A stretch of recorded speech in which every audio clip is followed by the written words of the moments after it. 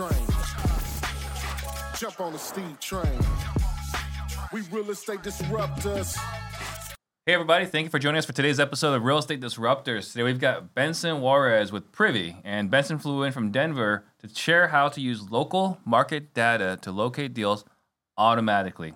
Now I am on a mission to create 100 millionaires. The information on this podcast alone is enough to help you become a millionaire in the next 5 to 7 years. If you'll take consistent action, you will become one. These days, I've been hearing a lot of people saying things like my acquisition guys aren't buying deep enough, our dispo guys can't sell our deals anymore. If you're hearing things like this, we might be able to help. Text leaders to 33777. See if my team can help you with that. This show is brought to you by our company, Investor Lift. Get access to over 2 million cash buyers across the country. Use disruptors to get 10% off at investorlift.com. If you get value today, please share this episode right now. Tag a friend below. That way we can all grow together. And don't forget, we do have Pardon the Disruption tomorrow and Certainty Talks on Friday. And this is a live show. So please ask your questions for Benson to answer. You ready? Ready. All right. So first question is, what was your life like before real estate? Well, I've always been an entrepreneur. So I've always been looking for some sort of a hustle to get involved with. And before real estate, I was in kind of a transition period because it was right before, like 9/11 had just happened. And so at the time I was in the National Guard for the Air Force. I was military police. And so I just finished a stint with another company that I built for 6 years. It was a retail nutrition store company called One-on-One Nutrition. And I was transitioning out of that, and I decided to go back to school to get a master's degree in business so I could just figure out what I was going to do next. Yeah. And then 9/11 happened, and then I got thrown into like the opposite of entrepreneurship, which is working for the government. Yeah. And then I started to do my side hustle while I was at the base and doing my active duty, which was like learning real estate and slinging mortgage loans and hard money loans. And that's how I moved forward into the real estate. So it was kind of a weird time before getting into real estate where I was like, to the max, working for the government, doing business school, and then leaving a business that I sold. So one-on-one nutrition? One-on-one nutrition. Is that kind of like a GNC and a Stop One or One Stop nutrition kind of deal? Yeah, you go and you buy nutrients and whatever. Yeah, nutritional products. What we thought was different, which hadn't been done a lot. Now it is done a lot because of the internet. It's easier. Was the consultation element. So they would come in and they'd get like a workout program, and they'd get a nutrition, list and meal plans. And so that's how we kind of tied it together, was to give the consultation with the products themselves. You were involved in it. Involved in what capacity? I was the owner. You were the owner. Yeah. And being the owner, you went from that to working for the government. To knowing that the internet revolution was coming and knowing that was the competition, to like, okay, I don't want to be sitting in a retail environment anymore. I'm going to go back to college, figure out what the heck's going on in the world. And then 9/11 happened. Yeah. And then boom, at a base. Got it. What compelled you to join the National Guard? To pay for school. Okay. So it was to help pay for college, was you agreed to this, and then you got introduced into a war that you had no idea was happening. That was going to happen. Right. Yeah, but that was always, you just never know when that sort of thing's going to happen. But I liked the aspect of some money, but also like the experiences that came out of it. So my brother actually ended up joining the same group I was in. Mm-hmm. And so we would actually volunteer for all kinds of deployments. So I went to the Caribbean twice. I went to Italy, Germany. And then when we did the full like active duty, that we didn't have a choice of where we went at that point. Right. And then I was in Kosovo for the majority of that deployment. Okay. And then during this time, you were doing loans. And you said you were doing mortgages and private loans or hard money loans? Yeah. So it didn't start off right away. However, I was at the base. We would do 12-hour shifts. Mm-hmm. So you do like 3 12s, and then you'd have like 2 days off or 3 days off. And sometimes those days off would be right in the middle of the week. And so me being kind of a hustler and entrepreneur, I wasn't just going to sit around for 3 days. So I'm like, well, what could I do with this time? And I had a buddy that was doing mortgages. And so I'm like, well, can you teach me how to do this? And so I was pretty soon spending more time doing that than I was time at the base, but all during the day, because I was starting the base work at night, 12 or actually 6 p.m. to 6 a.m. Okay. I'd go home and sleep for a few hours, and I'd go sell loans, sleep for another couple hours, and then go back to the base. Where were you selling loans? Just to people I knew, just my sphere of influence. But these are people that are looking to buy houses at this time, and even though you were a different part of were you a different part of the world? No. Well, it depends on what point it was. At that point in time, I was in Colorado. Okay, so you're in Colorado. At our base there. You were doing loans for people buying homes in Colorado? Mm-hmm. Gotcha. Okay, Yeah. so you're doing a side hustle, doing mortgages, and then you said hard money loans? Hard money loans eventually. How did you get into hard money loans? It's the office that I was in. It was this weird office called Money Tree. Okay. And they had a title company there. They worked with a lot of investors. They did hard money loans. They brokered hard money loans. So they were just integrating at all levels. Gotcha. A lot of people were licensed as agents and doing mortgages. And so it's just like a lot going on. It's a little bit more Wild West before Dodd-Frank came around. Exactly. Yeah. Yeah. So I eventually got licensed as an agent. I'm still licensed. When they made me choose which to do, Yeah. it was agency work. Okay. And then somewhere along the way, so you're already heavily involved in real estate. Somewhere along the way, you got involved with Clout. Yeah. What was that? So Clout was, I've done angel investing is what they call it, right? So you invest in technology companies or startups. And I found a company that was a fintech or financial technology company from a buddy of mine that I went to college with who was in the same business school as me. And so he had this concept of merchant-funded rewards. Think about what Rakuten is now, if you've heard of it. What is it? Rakuten? I'm not familiar with it. I think I'm pronouncing it right. It's basically like a rewards-based system where if you buy a certain product, you buy a promotion, you can get VIP, rewards, you can get gifts, you can get cash back. It didn't exist then.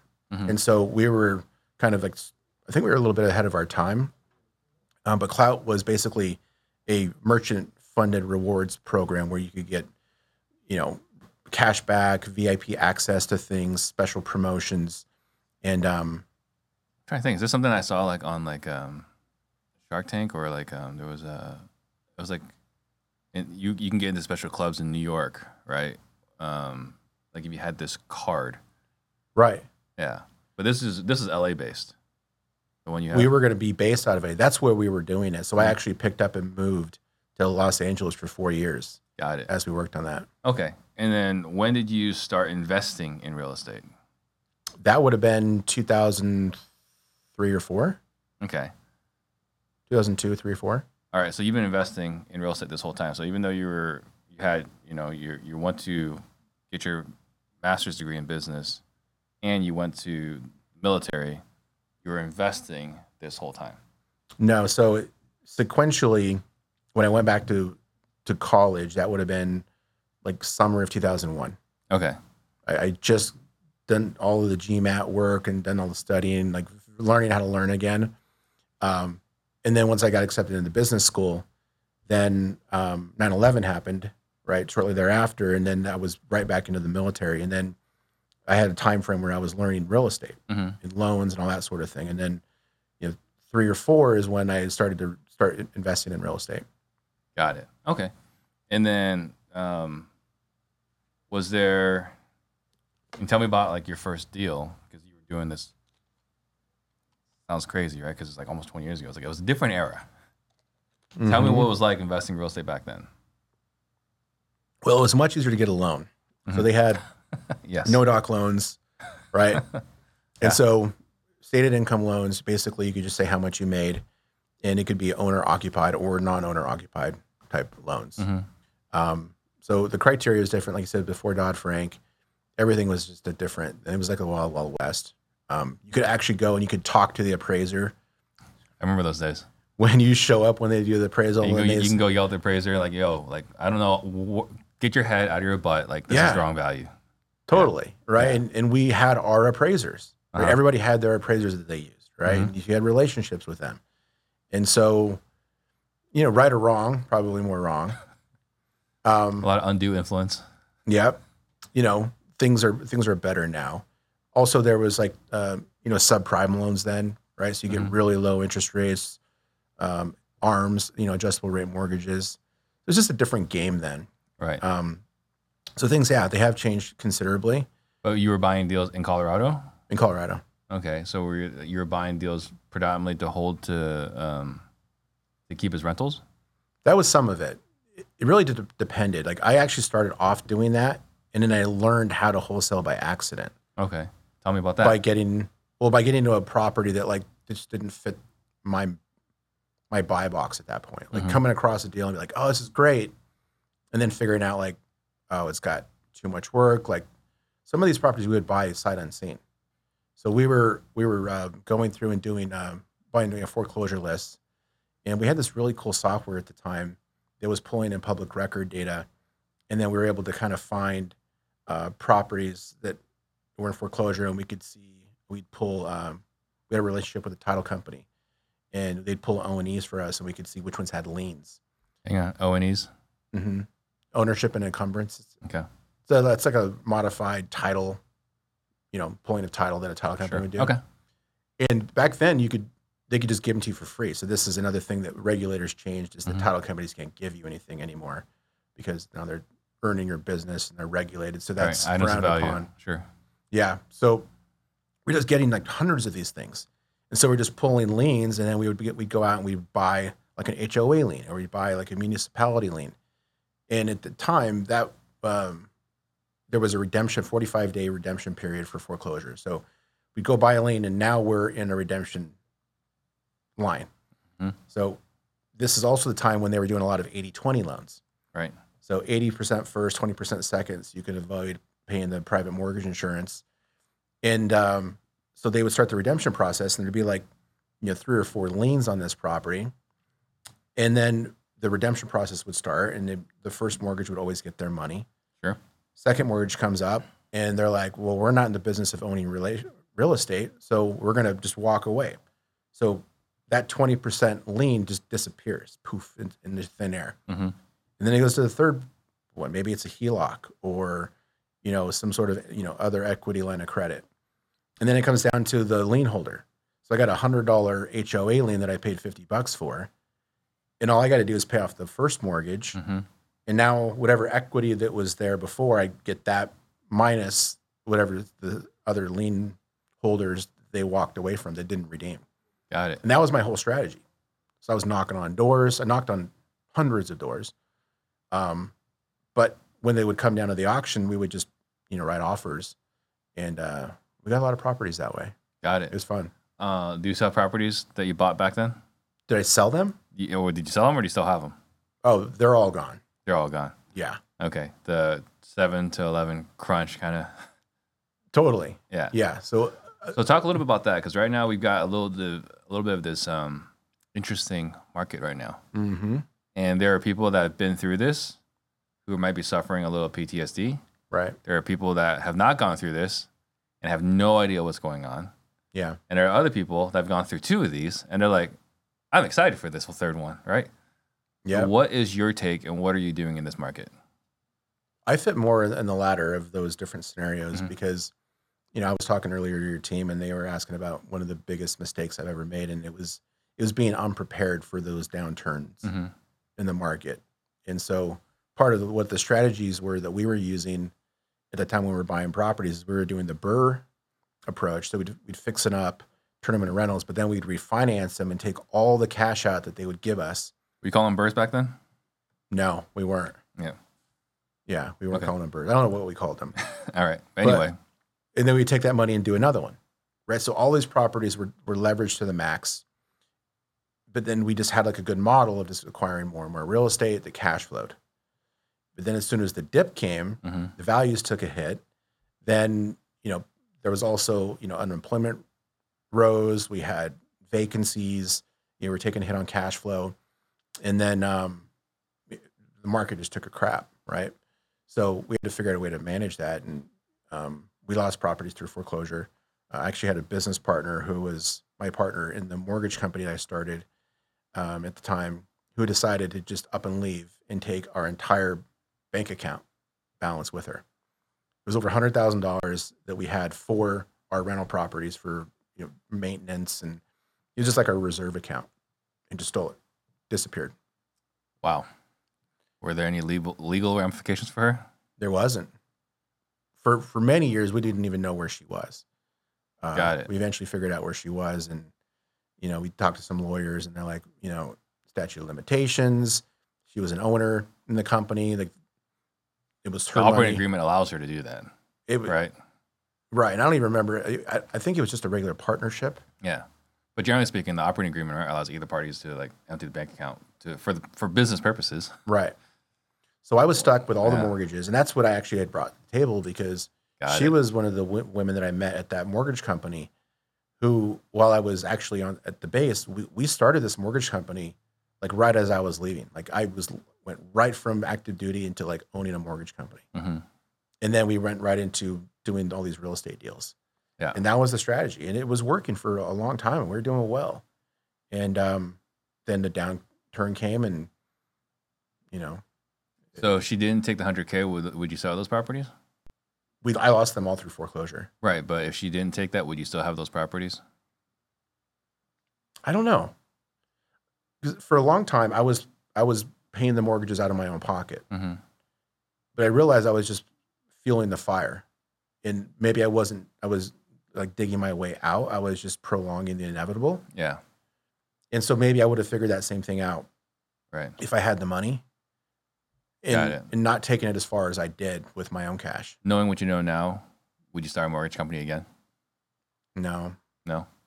I don't like the model. It's just, there's so much competition out there now, and then with the regulation and the rates, and I don't know. I wouldn't. Yeah, we had There's Daniel. better ways to spend money.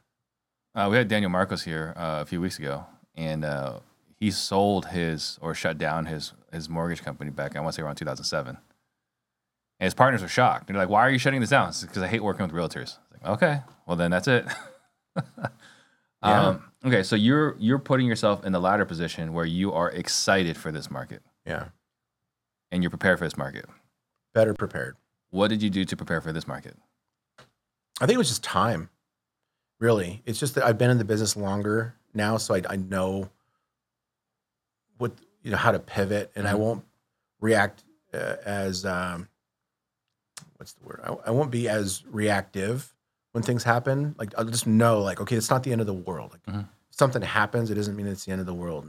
And I'll know how to make better decisions during certain things.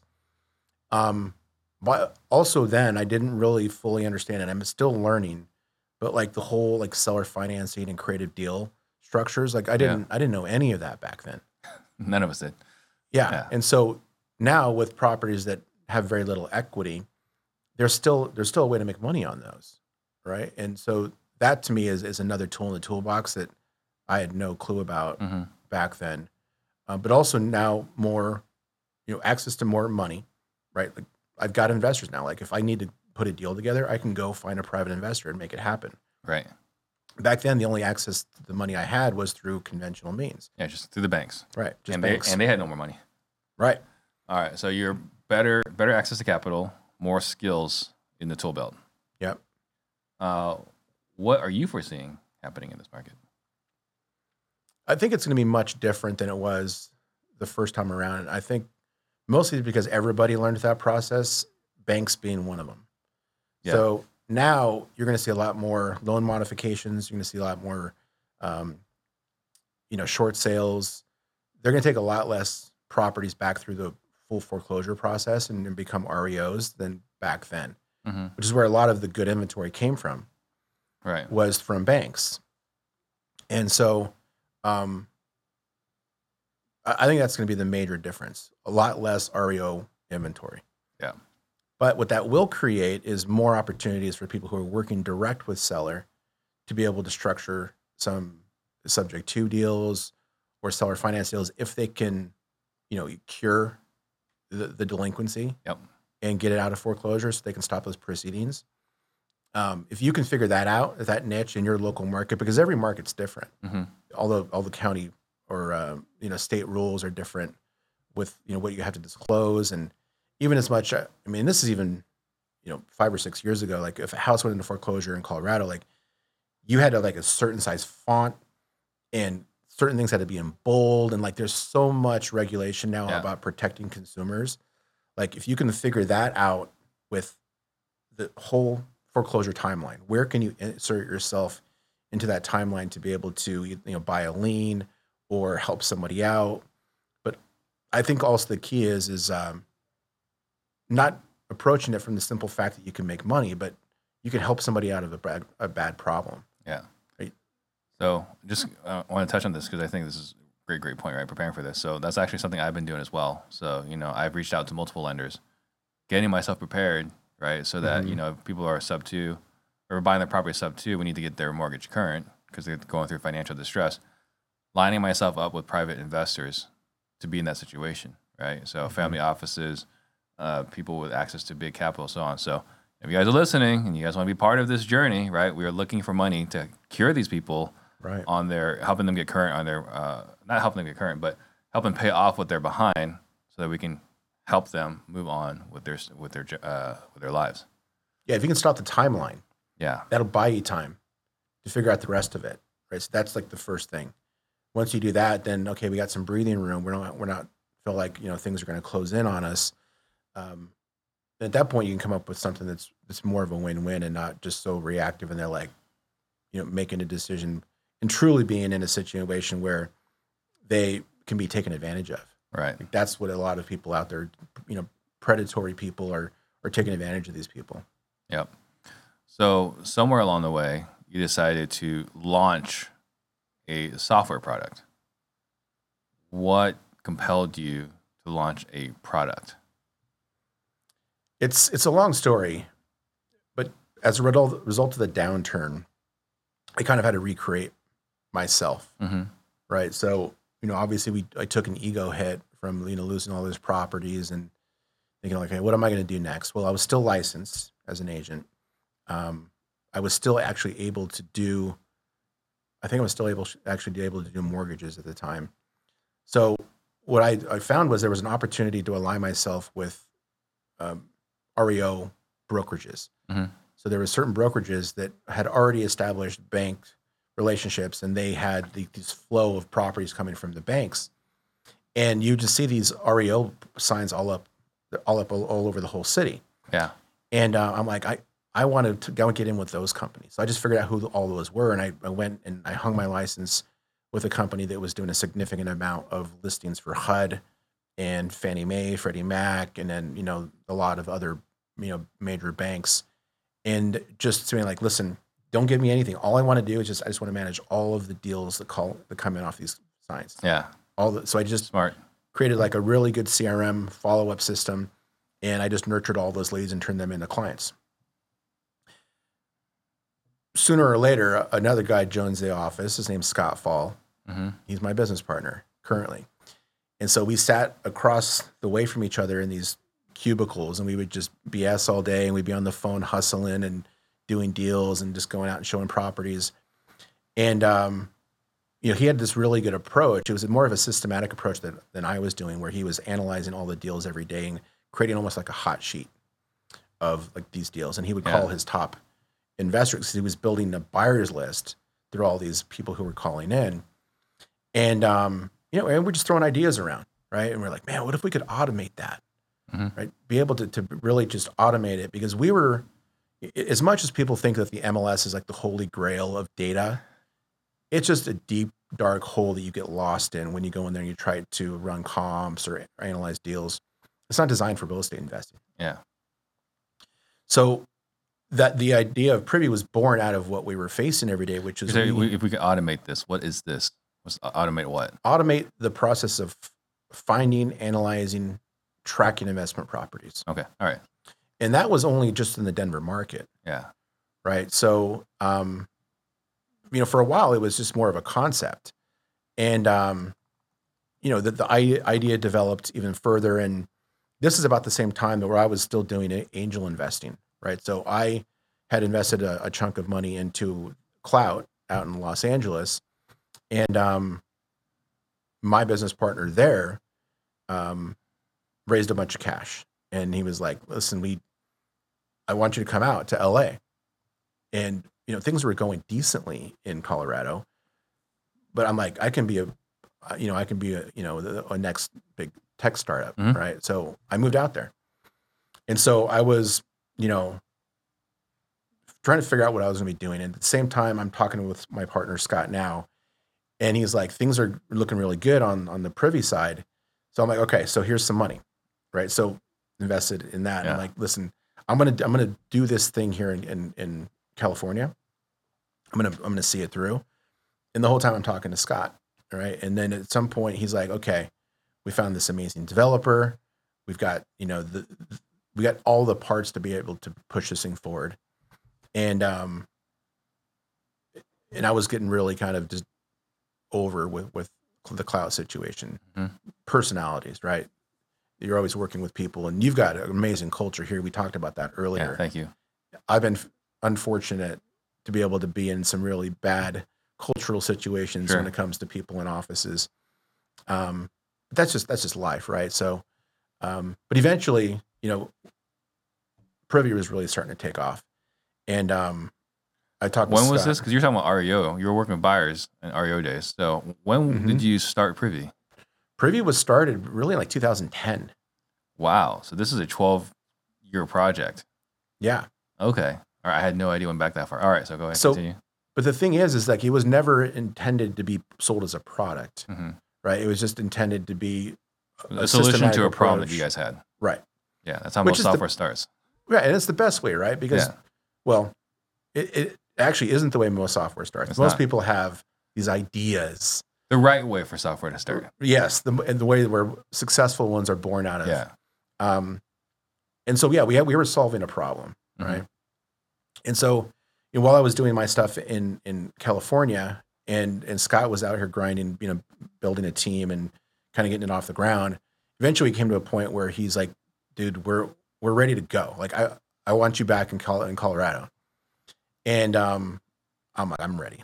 I'm ready." So came back, and so now since like 2014, 15, been was advising for a couple years, and then finally operational. And so we've just been grinding for the last 6-7 years, taking it from a product that was just in a couple cities with only MLS data to last year, really just launching nationwide. When we bought nationwide data hmm and being able to do this in the entire United States. Got it. You said Scott was a partner. Anyone else help you along the way? Because it's a long journey, right? To go from Mhm. starting in 2010 as an idea to where you are today. Who were Yeah. some significant people that helped you along the way? Man, several people. I think our main one is our developer, Doug. hmm His name's Doug Hayes. He's just an amazing developer. For many years, he handled everything from all the back end database development to the front end UI, like the Yeah. graphical user interface. That's how talented he is. And while I was while I was doing cloud out in Los Angeles, we had development teams that had 10 to 15 people on them, and we outsourced all those overseas.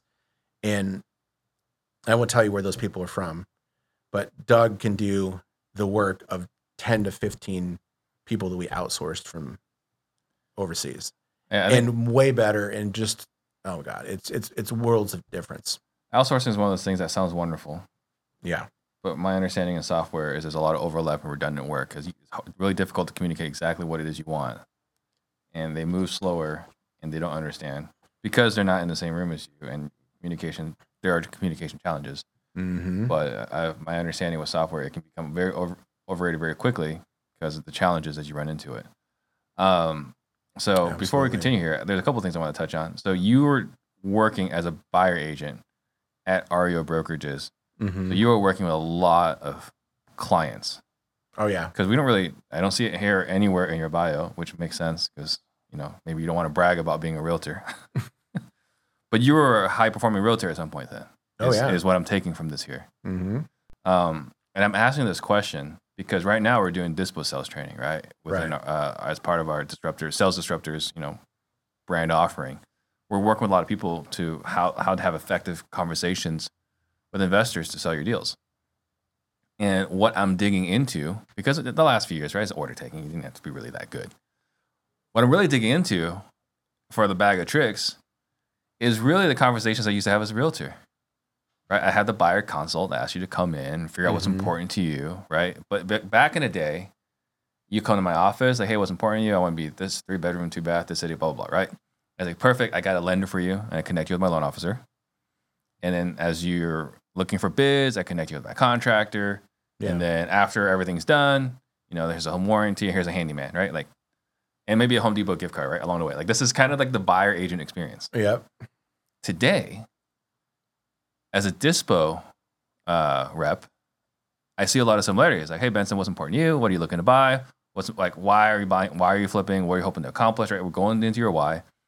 And by the way, here's a hard money lender when we send you our deals, and here's a general contractor for your flips. So I feel like all those same conversations. Back we used to say, hey, why do I need to come in your office, Steve? It's like, well, I want to make sure, Benson, that we don't miss out on one of your perfect properties, right? If I don't know exactly what you're looking for, we might miss out on your dream home. And I was like, okay, I'll come to your office, right? Right. I had to sell the appointment. And today, like, just send me your deals. Like, no, I'm not going to send you my deals because I'm going to send you deals. You're going to ignore them. Like, how will I know if I'm sending you the right deals if you and I can't have a conversation? Absolutely. So I'm looking here at, like, the dispo agent, this buyer agent, like, all those conversations. I'm having PTSD, by the way, like when I do these trainings, right? But I mean, are you seeing these same similarities here? Oh, yeah. So make sure I'm not crazy here. Very much so. I mean, well, you're talking about dispo, but I think even like on the acquisition, it's the same thing. Because I was talking with your team, and they were thinking about like, how do we communicate with people through the holidays and make sure that we're still kind of staying top of mind. That's like when what agents used to do with like the Brian Buffini system, right? Where like, how do I stay top of mind? You call them every so often. It's all about the follow up. And I'm like, what are you guys doing for anything for Christmas? Like you could, send them cookies or a candy bag or a gift bag. Like most acquisition people aren't doing that. Like, nope. How are you going to separate yourself from that stack of postcards that are sitting on their kitchen table? And they all look the same. Maybe one's got like a photo on it now, and it's been written with a computer signature, an arm or something, Send right? out cards. Yep. And so how are you going to do something different? And so it is a lot of this stuff that we're doing right now came from agents. They've been perfecting it for 30 years. Right. It's all relationship building. So it's really fascinating because I'm seeing like now that things are getting a little harder, where we have to dig into the bag of tricks. Like we've been using psychology for a while, but now we're gonna have to actually provide more service. The other thing too, you're saying you're in Denver and you're dealing with all these REO brokerages. Did you know that asset management companies were in Denver? Some of them were. I don't know. A lot of them were. So when you say Denver, I spent a lot of time in Denver getting drunk, right? So what had to happen was I had to fly into Denver. Okay. Right? Where all the asset managers hanging out. I find out where they like to drink. We go get drinks, buy the get bottle service, right? And get them drunk, right? Like that's what. Where'd you take them? Do you remember? Whatever bars were in Denver, right? Like I remember walking down. It's is it 16th Street Mall? Yep. Right. I remember like stumbling back on 16th Street Mall, right, from the clubs into my hotel room, right. And then, going to these conferences at 6 a.m. or waking up at 6 a.m. to go to these conferences, REO conferences. Yeah. And then starting all over again. But what always happened, if I took a banker to get bottle service, when I got back home to Phoenix, I always got new REO listings, right? It's clockwork. Yeah. So when you were saying Denver, I was just wondering, because you're in Denver and you're working with REO brokerages, if you knew they were all in your backyard. I wasn't that close to the servicers or the banks. I didn't get that far. Yeah. But I built amazing relationships, so much so that like I was helping other brokerages. Like I had a handful of other brokerages that I would do theirs too. And we just had commission split agreements. And so, I'm kind of picturing some faces right now, but the one I was with the longest was the Mercury Alliance. And I was with another one who we're still friends today, which was the Blake team. Her name's Lisa Blake. She's a big agent out there. She does a lot of work. And she's still really tied in with a bunch of servicers. Yeah. Right. And actually, she's one of the people I've been talking to a lot lately to figure out, like, well, what's going on behind the scenes?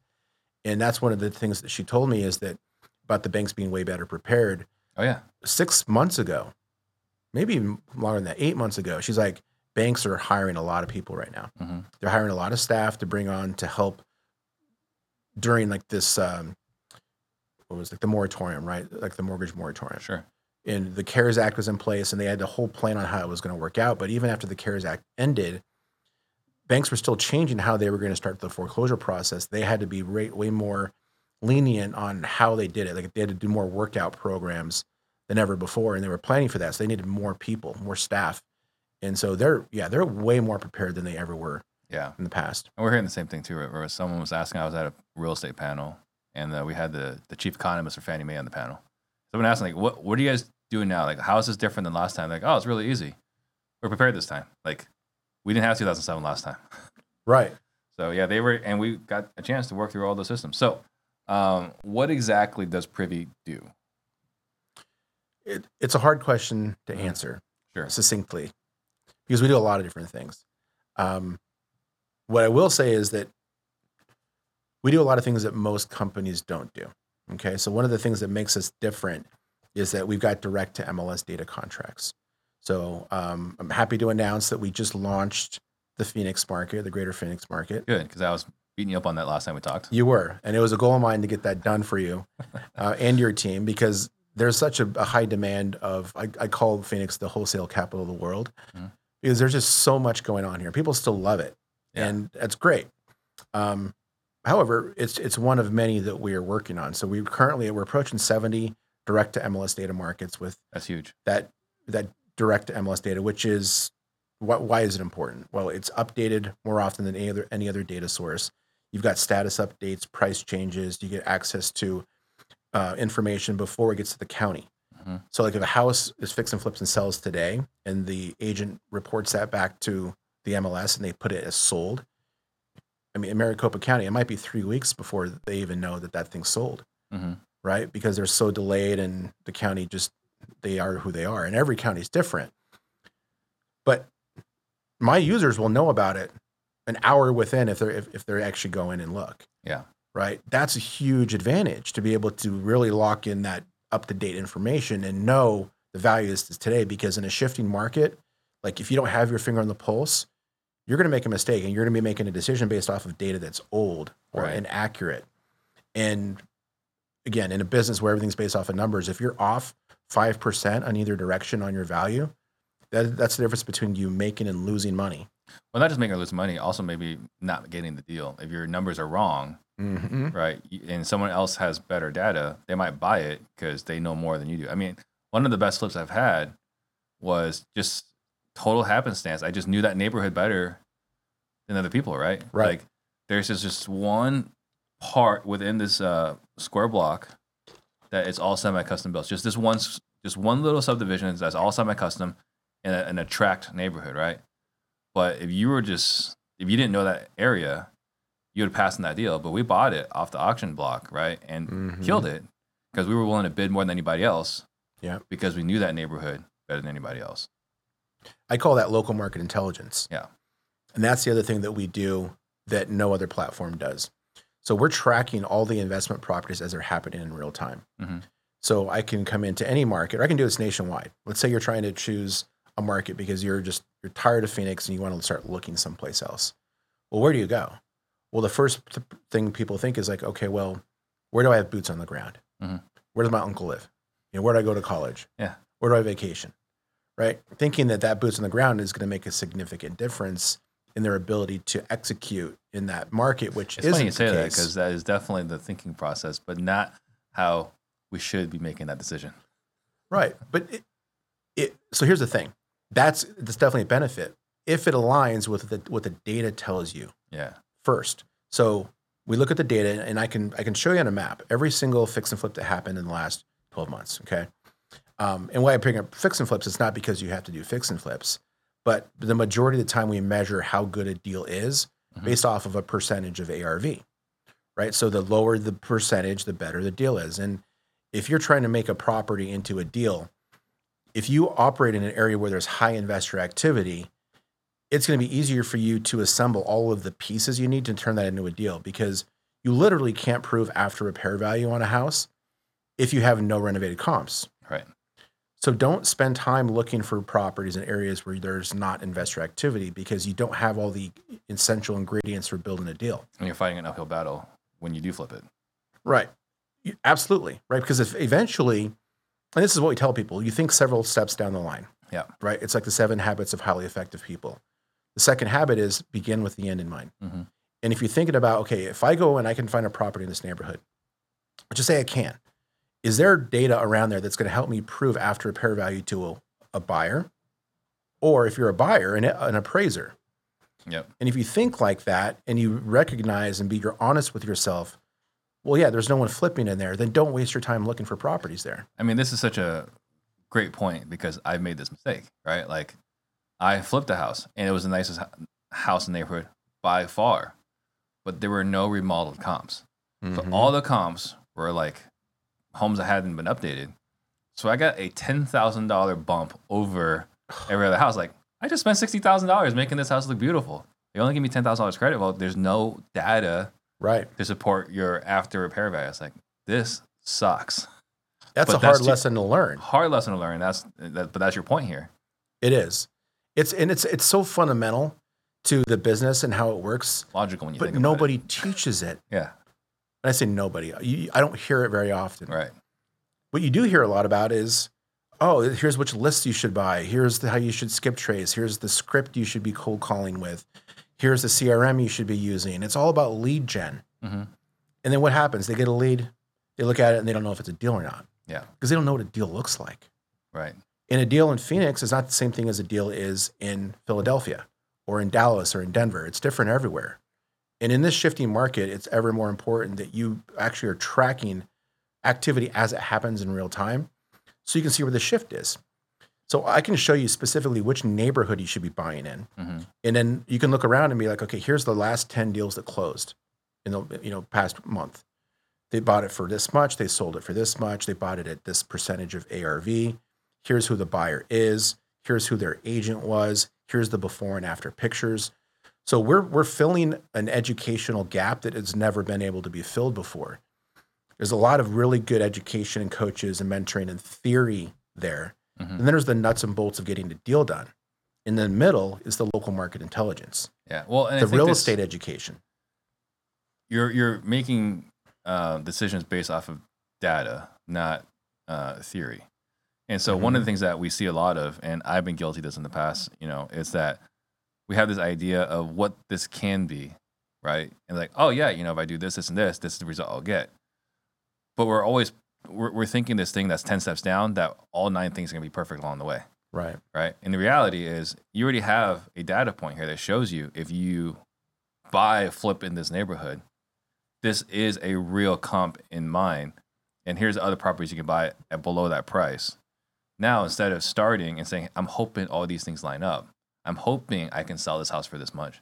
You're saying, start with, we know the delta is here in this specific neighborhood. Mm-hmm. Let's find some deals in this specific neighborhood. And when we do, we know the exact path to follow because this path has already been blazed. 100%. Yeah. I love the way you worded that. It's a really smart way of looking at it. That's more like outside of the frame of like, okay, data, right? It's more like just being logical about it.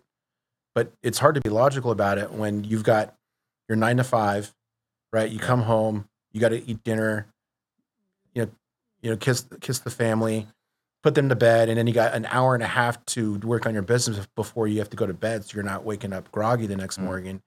And what do? Well, they're just like, oh, I need to do something on my business. I need to take action. Something, right? And it's not thinking logically and putting in a good strategy in place. It's action, which is not going to give them a good return on that action. Yeah. And every minute they have is so important because they're only doing it a couple hours a week and maybe a full day on Saturday and a couple hours on Sunday. So if they're wasting their time kind of just floundering around without a good strategy in place, it's based off of data, they're going to fail. Right. They might stumble into a deal, right? And this is what happens a lot, right? Maybe they say, well, I live in Casper, Wyoming, right? This is a town that's up in Wyoming, north of where I live. And I look at that and I think the last time I saw it was like 30 something deals had closed. Well, there's activity there. So someone who lives in Casper is going to say, well, you know what? My guru told me to look in my own backyard first, right? Because, if I can go look at that house with my own two eyes, I'm going to better understand it's a deal, and then I'm going to feel warm and fuzzy inside, and Feel more secure. I'm going to go and I can do that, right? And so it's more like tangible for them. And maybe they do a mailing campaign, or they put out some bandit signs, and they stumble into a deal like, oh my God, I just made some money. Right? They make $5,000. Well, you're not going to be able to build a business on that in that market. Anything that's going to be sustainable long term. Yeah. And so they're going to be like, oh yeah, I can do this, and then they don't close another deal for 6 months. And then their wife's like, what are you doing? Come on, we got a family here we need to support. Right. Like, let's get back to reality and do this thing. Whereas if they were more strategic and they said, okay, Indianapolis has 2,100 deals in the last 12 months. Dallas has got 3,800 deals. Philadelphia's got 6,000 deals. That's where I should be spending that valuable time and effort. And Privy can do all that. And Privy does that for you. Gotcha. It shows you specifically which neighborhoods. And then within hours, not months or years, you could become a local market expert and know exactly what percentage of ARV that buyers are buying at, what prices they're buying them at, which neighborhoods are active. And then we show you who those buyers are so that you can pull their information up and contact them and start to build that relationship that you talked about earlier that's so important about figuring out what their buy box is, what's their buying criteria today versus what it was 3 months ago. And all that data is inside of Privy. Now, there's quantitative data, right, which is the numbers. Right? They bought it for 300, they sold it for 600, they got it at 50% of the ARV, right? They grossed 300,000. That's quantitative data. There's qualitative data, which is, oh, this is the area they're buying in. Here's the before and after pictures. Here's the level of construction that's adequate for the neighborhood, so that you're not leaving money on the table by putting, glass tile in a neighborhood that should only be rental grade rehabs. So those kinds of things are really valuable too. And even if you're wholesaling, you may not think it's valuable for you, but guess who it's valuable to? And buyer. The buyer. Yeah. And for most wholesalers, they tie their assignment fee 100% to just the price. Just the delta. That's it. What it should be is how good of a service you provide. And that service is also tied to the relationship. If you got a good relationship with a buyer and you provide a good product, which is a house that has been thoroughly researched, you got good comps, you've got links to comparables, and all the information that shows you that they're good comparables, and you give maybe an estimation of the construction cost, estimation, maybe a range of after repair values, and you've got a good relationship with them, they're not going to beat you up on your assignment fee, right? They're not going to be like, oh, you don't deserve to make $5,000 on that. They're going to want to work with you. So part of like this qualitative data helps a wholesaler to build a better product and provide better service where they can actually have a good foundation for building a relationship with that end buyer. One thing I really enjoyed when I was, playing around inside there was that you could see actually the before and after photos of the flips. Not only have you identified the flips, but now you can demonstrate what actually needs to happen physically, right? We were just mentioning a moment ago, right, the qualitative data, but it's a lot easier to understand the kind of work that's going to be involved. You can just look at the before and after photos. The only thing better would be an actual invoice for the rehab. Exactly. Yeah. Wouldn't that be cool? Yeah. So we were talking about using the MLS to, what was it? We were saying how to locate the best deals automatically. So how exactly does this help me identify the best deals? Right. Yeah. So there's a gap there right now. Right. Before we get to those kinds of deals, if you do that process, if you only did that, regardless of what your strategy is from that point moving forward, whether you're doing off-market foreclosures or you're doing off-market absentee owners or you're going direct to MLS, you're going to get a much better return because now you're looking in an area where the data is to support your values. Right. So if you do a mailing campaign, you spend $10,000 and people are calling you, well, you're going to be able to give those people better offers. Like I ran some numbers at some point or other. It was 20 to 30% more you can offer somebody if it's in the same neighborhood as flips, as opposed to not, which means that your acceptance rate goes up. Right. From the simple fact of doing research. And that's just off market, right? And then also too, you're going to have a better experience on the disposition side now, because when you go to sell that property and you were working directly with the seller, the buyers are going to want that property because you have 4 fix and flips as comps. Like they can't argue with the ARV on that house if you have 4 houses that were just flipped last week. Yeah. Right? Right. As opposed to maybe you got 1 flip and then you got 3 other homes that are unrenovated or maybe were updated. And then now that's where the disagreement comes in and you have to negotiate with the buyer. But You have to argue the data. you do it right. Right. Now, so we also have that data, that off-market data. So we do have foreclosures, we have absentee owners, vacancies, tired landlords. Those are inside of Privy too. So you can pull lists, stack lists, do all that sort of thing. But the cool part about that is that it isn't just creating a list. Our system is running comps on all of those properties that you're building lists for. So if you pull a list of foreclosures that happened in the last 12 months, we build a comparative market analysis and it updates live with real-time MLS-driven comparables multiple times per hour.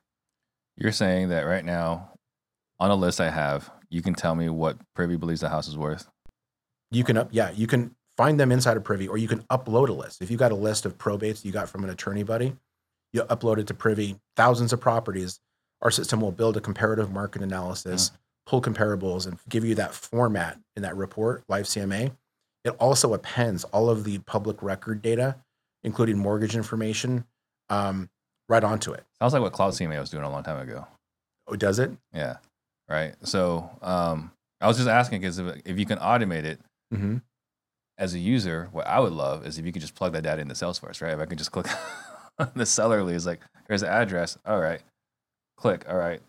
Privy says this house is worth this much. Right. I don't know if that's in the pipeline, but I would be not exactly. I'd be really grateful if you can make that happen. So there would be a step there to be able to do it. Now we don't have an AVM. We don't have a Zestimate like Zillow does, right? Got it.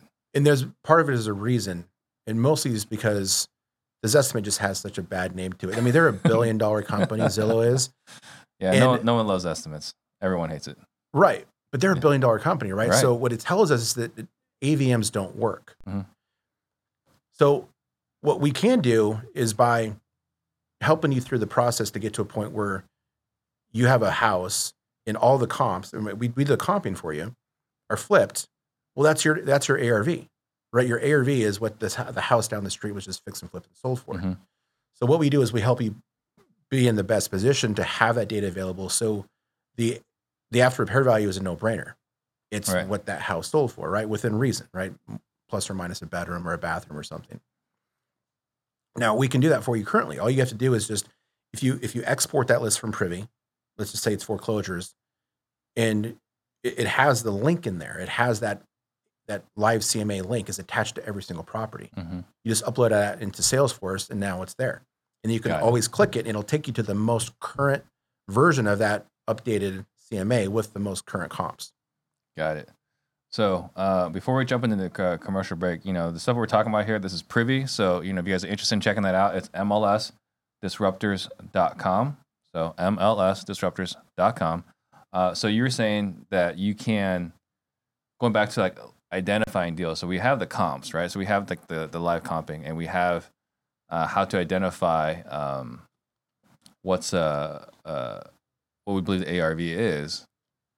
How do we get from all that to me identifying quickly what's a good deal or not? Is it off the MLS only, or what is the part about we're identifying here are the good deals? Here are properties you should go buy right now. So this part is really cool for us because we actually have a patent pending on this. Okay. So we basically have like a comparative search. It's a search where we reverse engineer. I wish we could show it, but and people will be able to see it through the link because there's a short demo there. Okay. When we plot on the map all of the activity that's there, and we show you where the properties are being fixed and flipped, there's a button that shows up that says find similar active deals.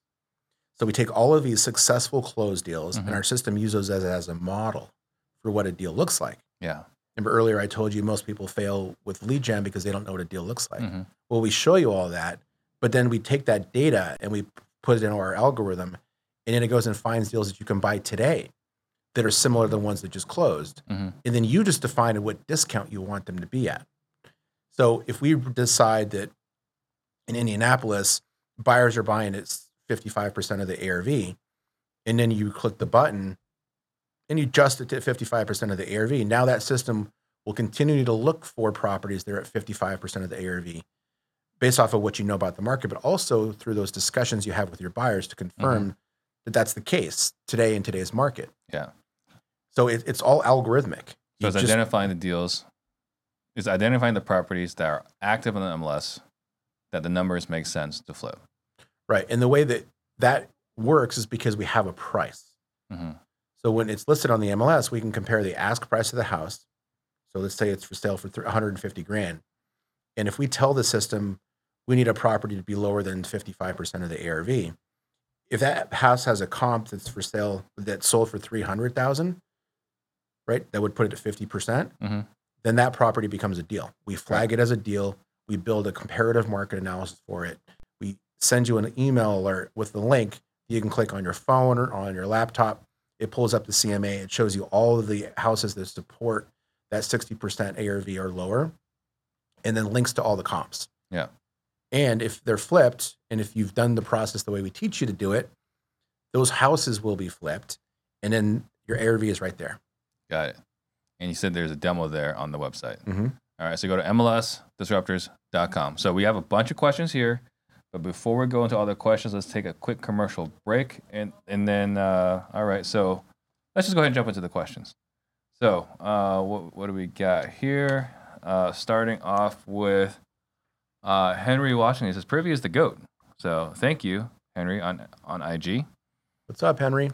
YouTube, Markeisha Smith. Benson's amazing. My team and I really enjoying Privy. So apparently you're already popular with our audience. That's really cool too. So Julian on YouTube.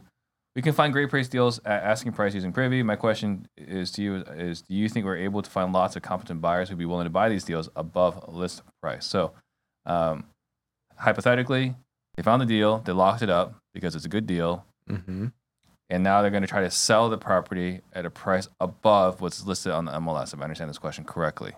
So I must imagine you've gotten this question a bunch of times. I have. All right, so let's go with the script, or how do you say this? Well, there's a really easy way for me to illustrate why the question is you can do it. But there's a lot of real world scenarios where it won't work. So think about this.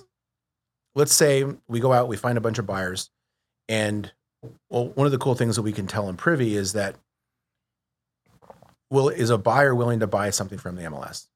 So if we look at the house they fixed and flipped and sold last week, you see they bought from the MLS, they sold it for this much money, and they got it at 60% of the ARV, right? And then we talk to those people, and then we're like, hey, you closed that deal last month on Main Street. Looks great, by the way. You know, I'm an investor in the area. I come across properties a lot that, you know, don't meet my buy box, or I just don't have the bandwidth for. Is this kind of what you're looking for? And they'd be like, yeah, you know what? We're going up to about 58% of the ARV now. But if you can find something that's lower than 58% of the ARV in this neighborhood, we want to see it. Right. So now you've got some direction from the buyer and what their buying criteria is. And then you're like, all right, cool. So looks like you also bought this thing from the MLS. You have any issues with MLS deals? Is that okay? Like, no, we'll do MLS deal. We have no problem with that. Awesome. Cool. Well, sometimes we come across properties and they're such great, amazing deals, right? And if I could find a property that was at, say, 50% of the ARV, and I had to get it at slightly at asking price or slightly above, is that something you'd still be interested in? As long as all your other buying criteria made sense. They're going to be like, yeah, I'd take a look at it, right? So part of what I said there is you're basically, you're prepping them for the scenario down the road when that's going to happen. Right. Now, let's just say, okay, we run a search, we find a property that's in Privy at 40% of the ARV. And you can find those all day as long as you use our reverse RI strategy. And let's say it was at 40% of the ARV. Let's say you could get it for $80,000 and the ARV was $200,000. All right. And that makes sense at 40%. Well, that should be a deal to this end buyer. Even if I have to pay $85 for it. Or let's say I got it for 80. I mean, let's say I got it for asking price and I want to put $5,000 on it. And now this property is at 43% of the ARV. Well, why shouldn't the buyer buy it if they just told us they'd go to 58%? Right. There's no logical reason except for ego. Exactly. Ego is what gets in the way of deals being done. And you can get around a lot of that ego by building relationships, by providing a really good service, right? Where you have all the data there. Yep. And then vetting them out ahead of time, like making sure they know that those could come. And also too, spending time with people who don't have a problem with that. Eventually you're going to figure out who will and won't do that. Right. But if a buyer is really motivated by deal flow and they can get a property at 30% of the ARV, but they have to pay $20,000 over what I got it for, and I got it at ask price, well, who gives a crap? As long as it's still a good deal. Right. It shouldn't matter. I love that you're bringing all these things up, right? As long as you provide a good service, and the value's there, and the ego component. I think like the big thing we talk about again, with the Dispo sales training is ensuring you understand what the reason is behind them buying properties. And if the reason is there, right? I want to make enough money so I can take my family on vacations, whatever they tell you it is, right? Quit my 9 to 5.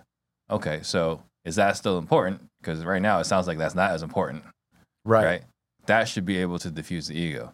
The other thing I really enjoy what you did there, right, is you handled all the objections in the initial conversation. Yep.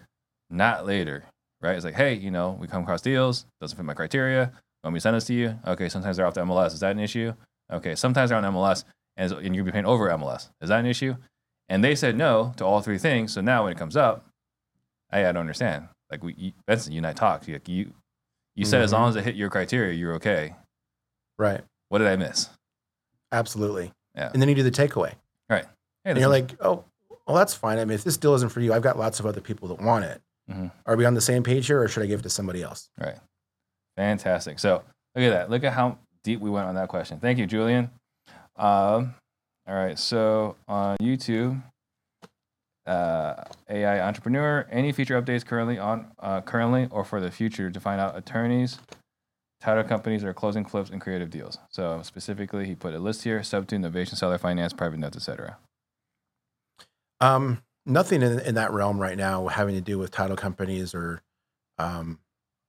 I feel, or other kind of service providers that are having to do with the transactions themselves. That data doesn't really exist in a public format where we can just on scale grab it. It's gonna be more like a crowdsourcing scenario where we have a community and maybe people are like, hey, here's my title company, here's my contractor, here's my agents. We know who the agents are, and that's actually something we are building, where you're going to be able to search inside of Privy and say, show me every agent that's represented a fix and flipper, or every agent that's investor friendly in this zip code. Yeah, that's huge. That's going to be coming. And then the other thing that we're adding into Privy is short-term rental data, as well as more long-term rental data. And so you'll be able to run a search that says, show me every agent that's represented a person that bought a short-term rental in this neighborhood. Yeah. Right. And so you'll be very specific on who you want to work with. But that data we have, right? So there isn't anything that I can connect a lawyer or a title company or something to a property. Yeah. The only thing I can think of, and this is really Maricopa County specific, this is definitely not nationwide, is like it's other, right? Was this cash, conventional, VA, FHA, or other? That's really all there is. And that's usually not MLS data because that's usually off-market data. True. Right? Most people doing creative deals are not going to MLS. And we've got the off market, right? We've got all of that public record and county record data that's associated with it. But what do you mean? What would the attorney would be in there somehow? What do you mean? Well, when they record it, again, this is like county specific, right? So like when we record here, we got to go, there's an affidavit of value. Like how was the transaction process, right? So that's a recorded document, but I don't know how you can do that at scale.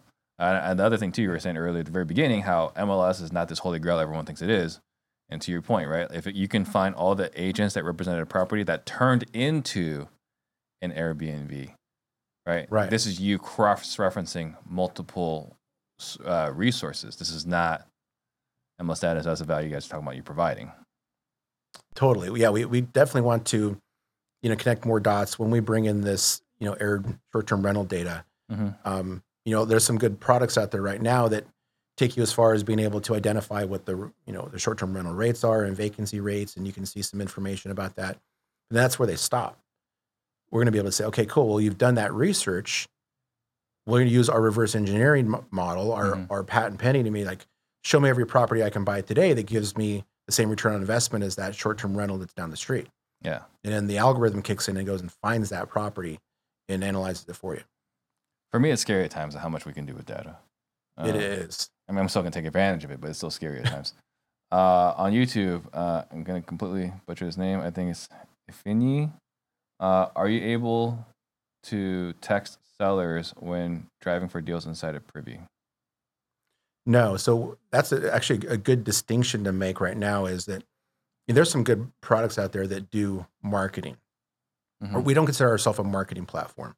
We're more of deal analyzation and tracking.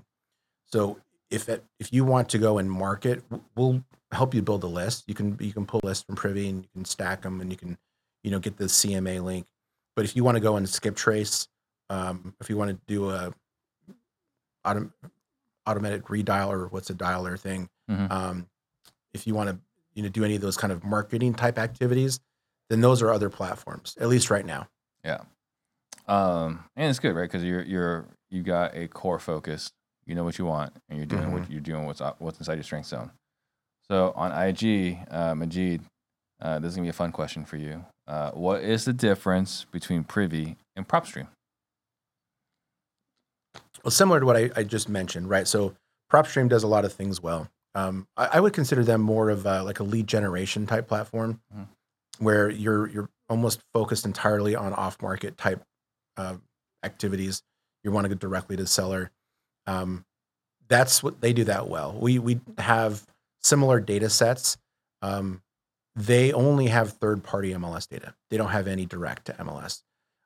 We've got third-party MLS as well, but in areas where we've got direct to MLS, that overrides the third party. So, a PropStream level experience would be very similar to ours in Billings, Montana right now, right? Because we've got similar data sets.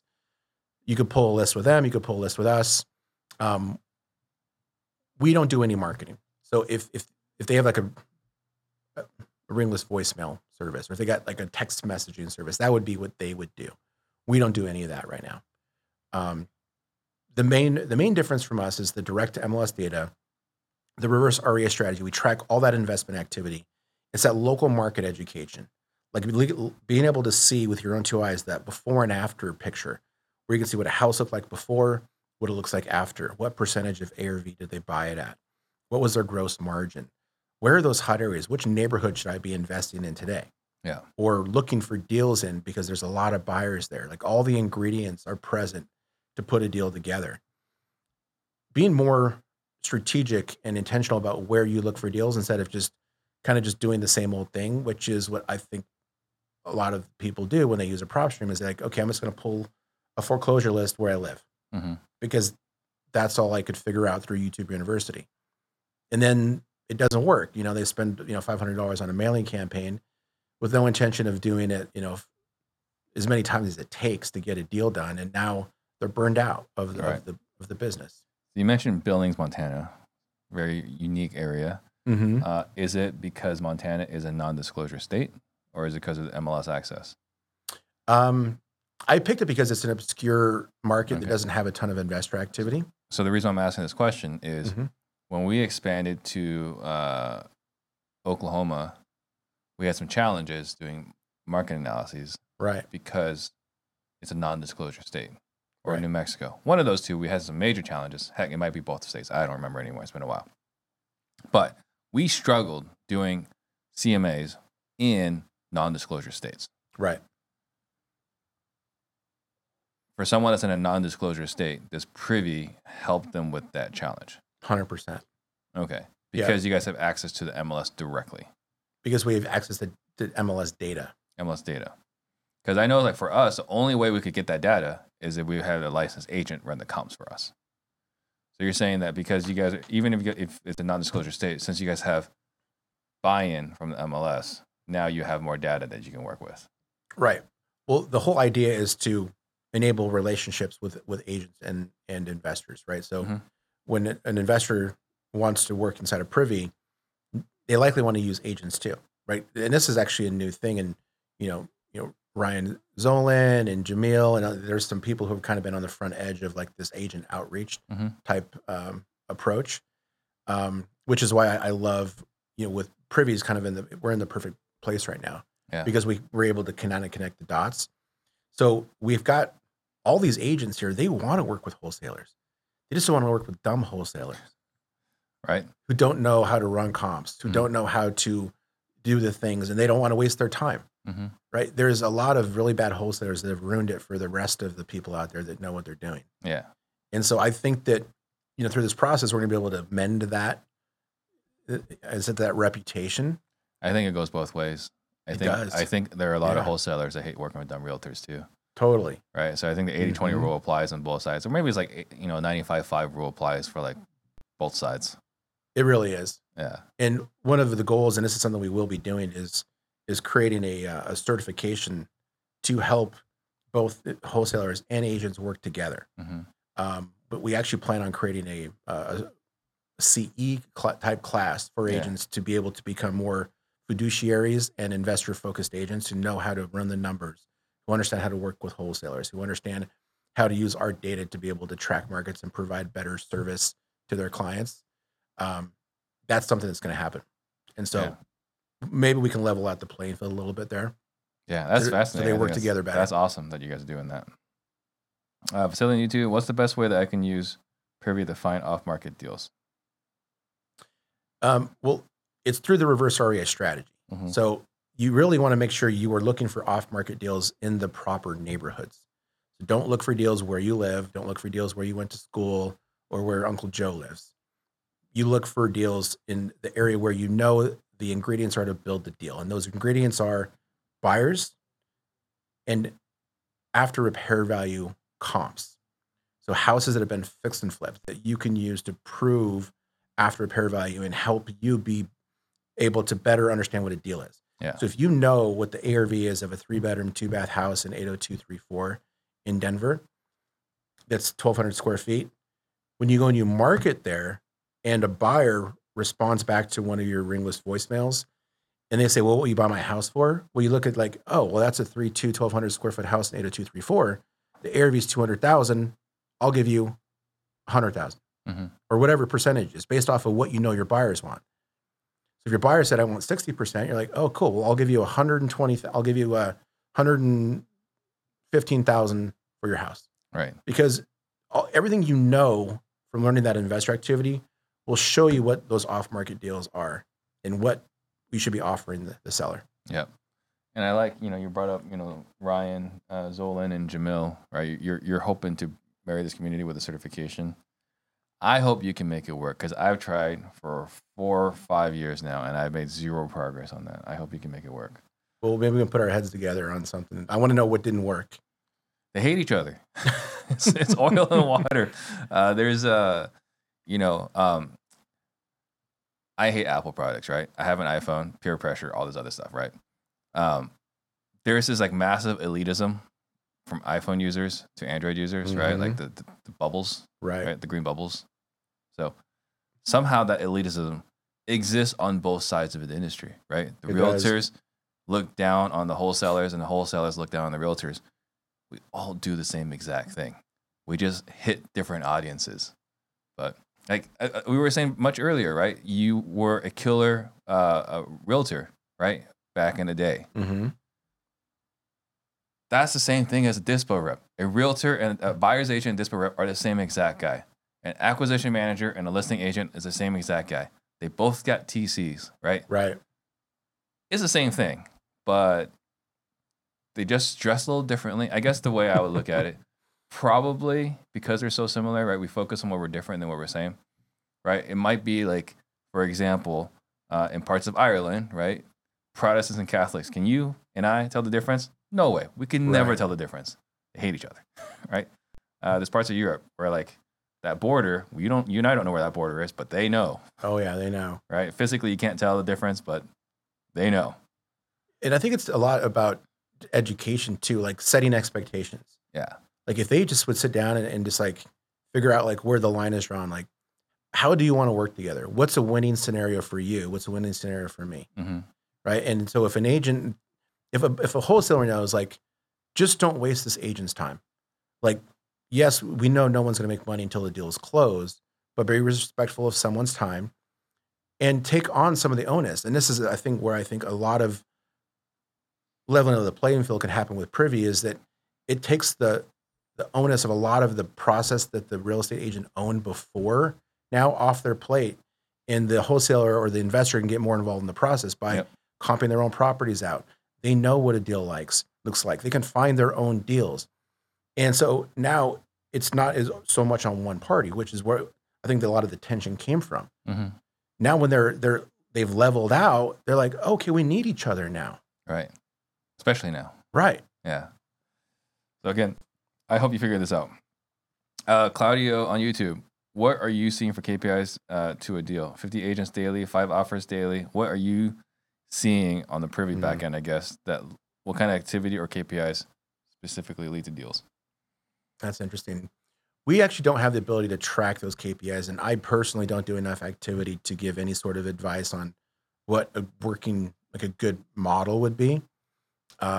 We've got lots of users. I bet you there's people in the chat right now that have a good model, but I think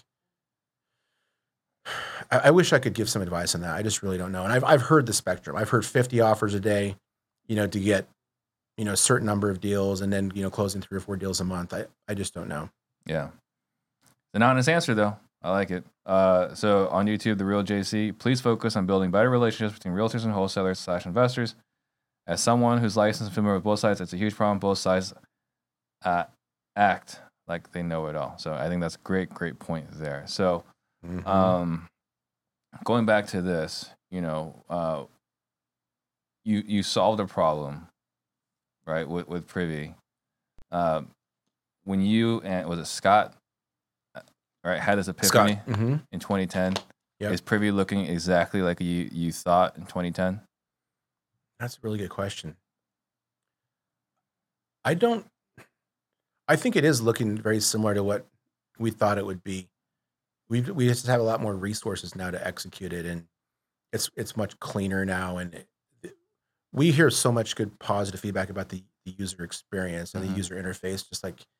It's so visual, and when people hear data, they think, "Oh my God, I'm gonna get a spreadsheet."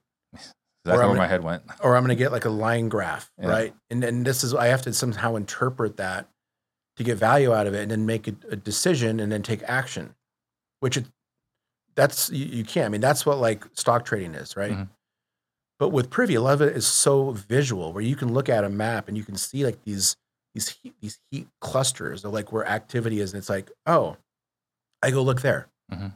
I don't have to look at a big spreadsheet and a bunch of stuff going on. Or, we talked about the before and after pictures. Yeah.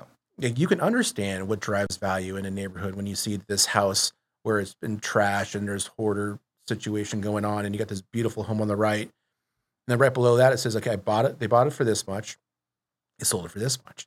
They got it at 62% of the ARV, and here's the buyer. Like, we can just connect all the dots for you so gracefully. Yeah. Where we take a lot of the guesswork out of it, and there's so much fewer mistakes, I believe, if they leverage the way that we designed it to be used. Yeah, well, I love it. Right, again, you're filling in that gap. That there was a hole that, just go get data, go get leads, go take action. Right, things that we talk about on the show. Right, there's nothing wrong with that message. You're filling in a gap for like, okay, here's what you need to know in order to succeed after you've taken those steps. Right. Yeah, I like that a lot. What is your why? Good question. I think my why is I've been grinding so hard for so long. It's like there's no way for me to turn back. Like I've burnt the ships at the beach. Yeah. And I don't have my own family. I don't have like a wife and children, but I've got family. I got people I love and that I want to take care of.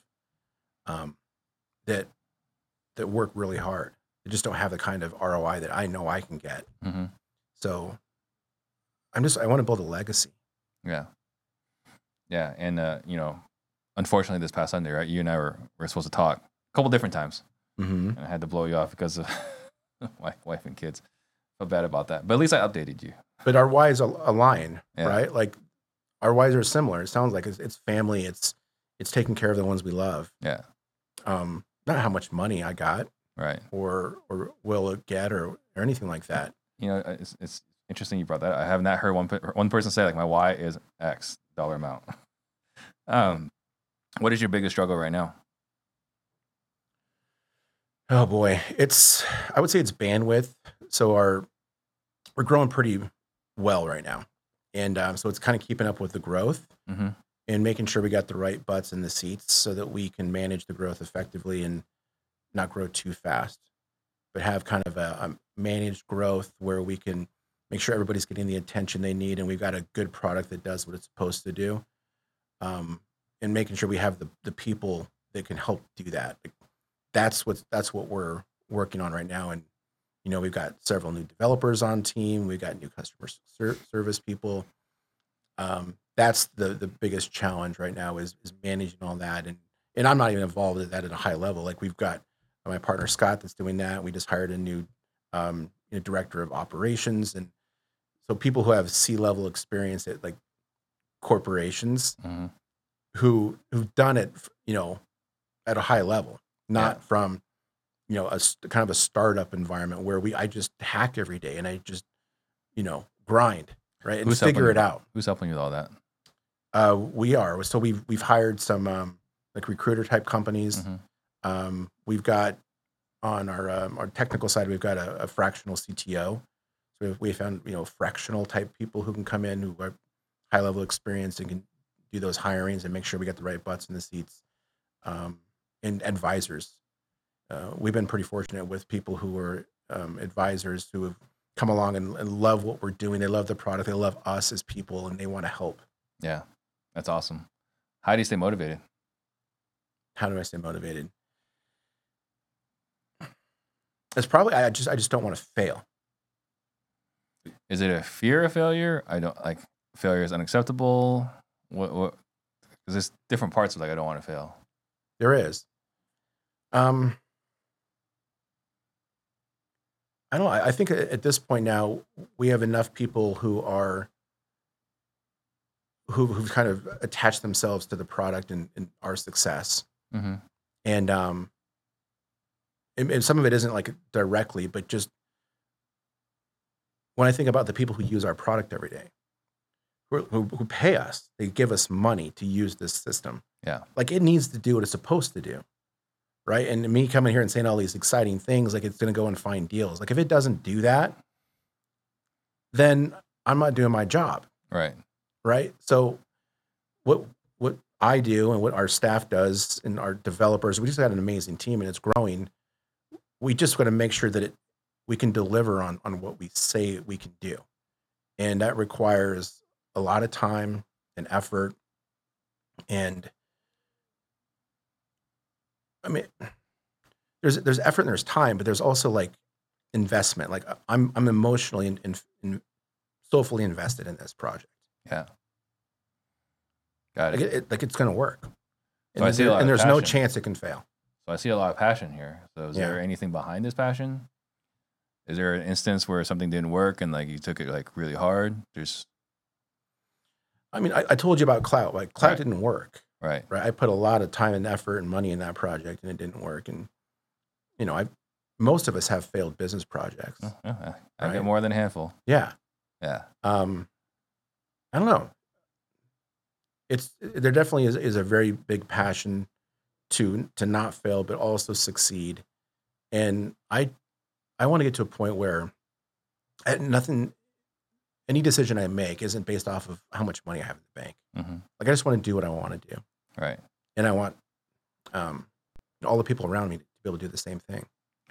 So, we have a lot of listeners here that, they might be facing adversity, particularly right now, right? And you've gone through it with Clout.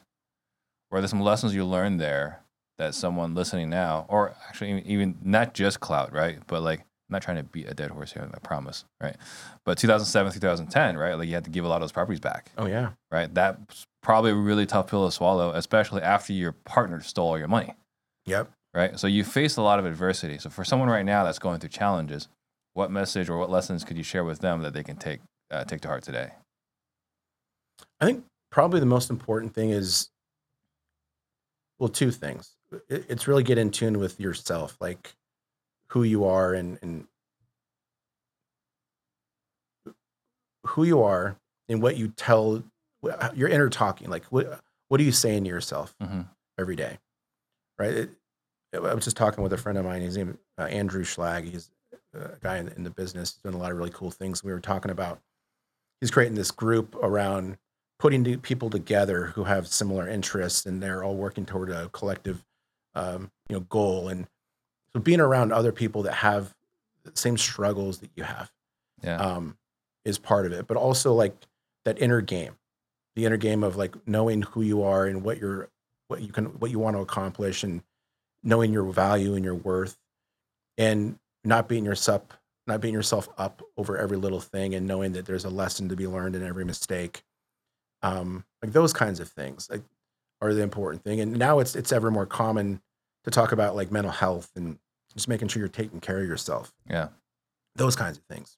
Yeah, and I think that's one of the things that is always easy to overlook. I mean, I definitely feel like, now versus like a decade ago, it's taken a lot more seriously, but Oh yeah. I still think probably could be taken a little bit more seriously. Mm-hmm. How do you measure success? That's another thing I'm not great at, is setting like measurable goals. Mhm. Right. It's something I'm working on. I don't know. I think it's a mindset. I think you can be successful and not be rich. Right. It's more about like you being comfortable with where you're at in your life and being content. So I think you can be successful with knowing that like you accomplished a certain number of things in your life and you overcame adversity. And like a lot of success too has to start with like where you started, Mm-hmm. not just where you're at currently, but like if you grew up and you're from a broken home and you were poor and you have, 99% chance of failure and being in prison or whatever, but you end up being a productive part of society and like, like having like a good job and a family, and, you're, you go to and you give back or you give to charity, like that's success, It is. Absolutely. right? And it doesn't have to be like you started from the very bottom, but it really is like what makes you happy at the end of the day. Mm-hmm. If you are happy and you're content and you make people around you happy too, like that's successful. Yeah. A Perspective. lot of that's a lot easier if you have, if there's money involved, Sure. it solves a lot of problems. But not all of them. Not all of them. Yeah. What is your superpower? My superpower, let me think here for a second.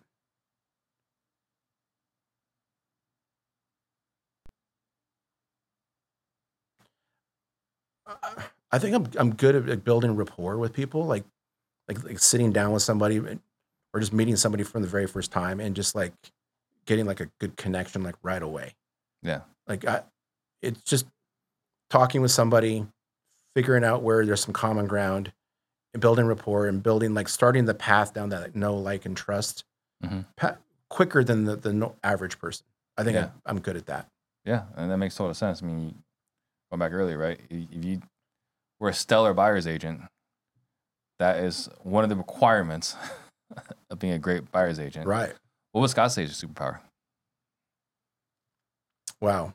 I think you would say it's my superpower, but also maybe the opposite. Like, who's Superman? What's the opposite of the Kryptonite? no, Weakness. Yeah, it's no, his Bizarro oh yeah, thing. yeah. Bizarre Superman, yeah. Like, so like the Bizarro like is like I can do a bunch of things really good. Like I wear a lot of hats right now. Mm-hmm. But that's also a bad thing, right? So like Benson, you're doing too many things. Like focus, right, on one thing. And I'm like, well, there's all these other things that have to get done. Who's going to do those, right? So I think that he would be like, it's a curse too. What's the yin and yang? Yeah, Yeah, often your weaknesses and strengths are same sides or two sides of the same coin. yeah, it really Yeah. is. Because I have that same problem too, right? I can do a lot of things really well. Problem is, I don't do one thing. Right. Yeah, no, I totally get that one. How did you learn your greatest lesson? Greatest lesson. Man, I don't know. I think that it's just like things happen in your life. Like obviously, it's negative things, right? That we identify. Just making sure that you're spending time with people you care about. Mm-hmm. When my mom died, Yeah. just those events, just really just hit home. So what did So you right learn? now, like with my why being my family, like that lesson was really driven home by knowing my mom was gone. Yeah. What behaviors did you change? Like, after that? It was being much more intentional about reaching out to people and connecting, like just knowing that, because we always think, oh, well, I'll talk to them next time. There's plenty of time, Mhm. right? Right. There's always time. We could figure it out, but there's not. There's And not. we don't know how much time we have, or how valuable that time is. Like you might have 10 years of time with somebody, but maybe you only see them once a year Mhm. for an hour, like at a dinner, right? Like, so you literally only have 10 hours of time with somebody if you know that they're going to be here for another 10 years. And that's if you know that you're going to have them for 10 years. Yeah. It's like if you live away from your family and you go home and you visit, like right now we're in the holidays, a lot of people are going to see their family and they might spend a half a day with them. And it's like, oh yeah, I got 10 years with this person, but is it really 10 years? Yeah, Or you is don't it know. 5 times 10? You got that many hours of time with that person. Yeah. It's different. It's very different. I measure it differently now. Yeah. No, that's a powerful, powerful lesson. What book have you gifted more than any other? I don't gift books. Yeah. Is there something that is there a book? Is there a favorite book? Is there a resource you'd like to recommend people to? I mean, I always obviously, go besides back Real to Estate Rich Disruptors Dad, podcast, Poor like what Dad. else? Yeah, exactly. I got my goodie bag. Yeah. We're getting ready to dig into that one. I was for a long time, I was really into the Rich Dad, Poor Dad stuff. I bought all of them, right? The books, the courses, the events. The books. Okay. The books. And that's the one I probably told people to go read the most, and then Think and Grow Rich. Mm-hmm. And that one actually I've given away links. A friend of mine bought like a license to it or something, and I was able to kind of share that as well. Oh yeah, I've seen that. I think Matt Andrews has that, where like you can just give like his version. Right. Think and Grow Rich. It's really interesting. Right? Yeah. It's a really brilliant move. So I want you to think about the message you want to leave the listeners with while I make a couple of quick announcements. Guys, if you got value today, please like, subscribe, share, comment. If you guys are interested in what Benson's talking about as far as Privy, go to MLSdisruptors.com. And we do have 10 days left in our holiday promotion for our sales products. If you want to make 2023 even better, I highly recommend checking that out. And don't forget to join us tomorrow for Pardon the Disruption. So what last thoughts would you like to leave everybody with? Well, I would say that in the last downturn, I told you I was unprepared, and I think I'm way better prepared this time. And there are some people that are in the business now that haven't been as long as I was. I think I'm more prepared now because I had the time to do it. Mm-hmm. And so I don't want anybody to take this time lightly, how much of an opportunity this is. Like we already know how much little time we have to spend on our business during normal times, right? Evenings, weekends, hours per week. And if we think that there's always going to be, I can just go and I can write offers next week, or I can call next week or whatever. We got a window here, and I don't know how big this window is going to be, but if you don't start preparing yourself now and figuring out what your niche is, and if it's foreclosures, like you go out and you learn every little thing there is to know about a foreclosure in your target county, and just know it back to front, every little thing, and become an expert, and then take action. Yeah. So recognizing that this is an unprecedented time, it hasn't happened for over a decade. And there's still a lot of people who are sitting on the sidelines who are uncertain about what's going to happen. That's okay. That's an opportunity for people who are action takers. So if you can take action, you get comfortable, and you can use, data, maybe like a system like Privy, to get more confident in your numbers, really understand what a deal is in your target market, and then start taking action, because we're going to go down further. We haven't hit bottom yet. Right. I don't know when that's going to happen, but that could be too late to actually go and start, because at that point, everybody jumps in. Yeah. Don't wait for the right time. Right. Then you're going to have all that competition. So there's a really good opportunity here to just really take action, know what opportunity is there for you, and start making some money. Like, this is now, like, see, there's never been an easier time, a better time to do real estate, with the democratization of data, automation, software, tools, the prices, everyone's price competing. And so it's cheaper than it's ever been before. The opportunity with the downturn in the market and prices right now, it's insane. Yep. Awesome. If someone wants to get a hold of you, what's the best way for them to do that? They can email me. You can email us at success@teamprivy.com. Also, they can call the office. It's 720-815-0034. Or just, connect with me on Instagram or TikTok. Yeah. It's TikTok? a Benson TikTok. TikTok? Yeah. Shocked over here. Well, how come? Because you're like my age. I'm not huge on there. This is one of my goals for 2023 is to do more social. Yeah. And No, so- I love it. I'm doing TikTok too, right? So Yeah. it's just always still shocking, right, to find other peers on TikTok. So I'm still figuring it out, like where my place is in that whole thing. yeah. When it was just like dancing and all that sort of thing, and Gary Vee was like, everybody needs to get on TikTok. And I was like, I'm not doing anything on there. Yeah. But when I learned it's like a really good platform for distribution of education, that's when I bought into it. Yeah, I got in just a little bit later than I should have. I was waiting, right? Kind of, we're talking about timing, right? I was Right. waiting just a little bit longer. There was a window where, like, all right, this is transition from dancing to education, and I wait a little bit longer so I don't have as much reach on there as much as I would like. So awesome! Thank you very much. Appreciate you. it. Thank you guys all for watching. See you guys all later. Shout out to Steve Train. Jump on the Steve Train. We real estate disruptors.